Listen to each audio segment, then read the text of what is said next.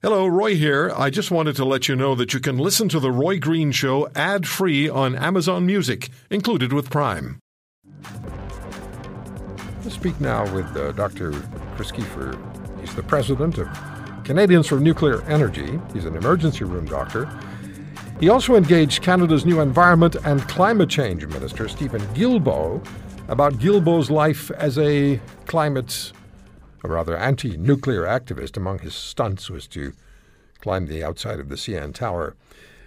Dr. Kiefer, thank you very much for taking the time. You're joining us from Berlin. Before I ask you about what happened in Berlin, talk to us about the exchange that you engaged in with the minister and what his response was to your questions. How'd it go?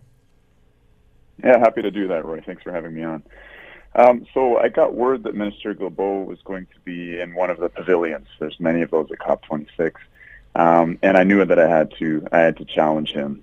Very ironically, he was in a pavilion in an event sponsored by Canadian Labour, and the talk was on powering through the coal phase-out. Now, this is a man who has dedicated himself to anti-nuclearism as part of his environmentalism, and it's just so ironic because he's repeatedly called for Pickering nuclear power plant, for instance, to be closed. The reality is that in Ontario, we actually phased out coal right off of our grid in the early 2000s, and we did that with nuclear energy. 90% of the power to accomplish that was done with nuclear energy. It resulted in the greatest greenhouse gas reductions measure in North American history, and it saved about 1,000 lives per year as estimated by the Ontario Medical Association. So, as a doctor and a physician, I knew that I needed to confront this guy and basically make sure that his anti-nuclear agenda would not be affecting his judgment in government. And I had to challenge him on that, and it's interesting. I think he may get his knuckles rapped a little bit by the Trudeau administration, so we'll see if it was effective or not. Well, isn't he, in fact, swimming upstream or against the current as far as his own government is concerned? Because the former Environment Minister Reagan was supportive of nuclear power. Guilbeault, well, did he actually tell you that he's against it, or did he say, was it a wait-and-see answer you got? It was, typical politician evasive maneuvers, right? What he said before when asked about nuclear is that nuclear is going to have to compete on the market. Solar and wind are cheap. Nuclear is not. That's just not true on the Ontario grid. Hydro is the cheapest. Nuclear is the next cheapest. We have subsidized wind and solar to a criminal level, really. I think it really amounts to a kind of fraud. We got locked into 20-year contracts, paying rates that are, I'll give you just an example. Hydro is 5 cents a kilowatt hour. Nuclear is 8. Wind is 14. Solar 44 cents per kilowatt hour. We were locked into those contracts for 20 years. We're still in them right now, and it's bankrupting us. The number 5 line item on the Ontario budget is subsidizing electricity for ratepayers, more than long-term care. So we made a real boo-boo with a Green Energy Act, a so-called Green Energy Act. And The real tragedy is that we've overspent probably $40 billion on this renewables build-out, which delivered almost nothing in the sense of carbon emissions because we're already an ultra-low carbon grid. But what it means is that we didn't put the resources into refurbishing Pickering Nuclear Station, which supplies 3,000 high-quality direct jobs at the plant and another 4,600 in the community.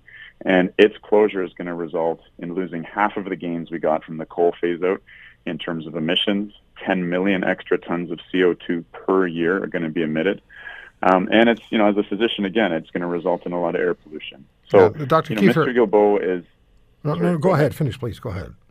No, just Mr. Guilbeault, it's absolute hypocrisy. I call him an anti-nuclear fossil, and I think he's dangerous. And as you were saying, the federal government has very tepidly supported nuclear. I'd like them to do it a lot more. So I wonder how well people are conversant with the issue of nuclear involvement. There was a survey done, a poll done in the Greater Toronto area, as you know, and 82% of people in that poll said they weren't in favor of nuclear facilities. They were worried about nuclear waste. Make the case for using nuclear. Yeah, absolutely. First off, to address this waste question, this is a common trope of the anti-nuclear movement, that there is no solution for the waste. human beings, I'm a humanist. I think human beings are brilliant. We're particularly good problem solvers and engineers. And so there's two really great solutions for nuclear waste. First off, it's never harmed or killed anyone in the history of stored civilian nuclear waste, both in Canada and around the world. We are exceptionally good at containing this stuff. Unshielded, it's dangerous, but we know how to shield it. So up until now, it's fine. Nuclear waste, the total amount produced in our 60-year history of Canadian nuclear power, that waste would fit in one hockey rink piled 1 telephone pole high. So it's not like it's accumulating and spilling out or not contained. The problem with nuclear waste is something we can deal with 100 years from now. We need to rapidly address climate change. There's two great solutions. One is fast spectrum reactors. There's one up and running in Russia right now that can use spent fuel and extract the other 90% of the energy that remains in the spent fuel and make the byproducts only an issue for 300 or 400 years. The other is a deep geologic repository. And I can get into that with you if you're more interested, but basically water needs to dissolve this waste 600 meters underground and get to the surface in rock that takes water 1 million years to move 1 meter. The geology, the engineering is well sorted out. This is an anti-nuclear trope that we can't deal with the waste. You and I need to talk again, and I hope we can. We have 20 seconds left. What's going on in Berlin? We had the final stand for the German 6 power plants that are about to be closed. Germany's going to keep their coal on the grid for another 17 years. It's a crazy country, man. I've never met people that are so dogmatic and just close-minded on this issue despite pretending to be climate leaders. If you want to hear more, subscribe to The Roy Green Show on Apple Podcasts, Google Podcasts, Spotify, Stitcher, or wherever you find your favorites. And if you like what you hear, leave us a review and tell a friend. I'm Roy Green. Have a great weekend.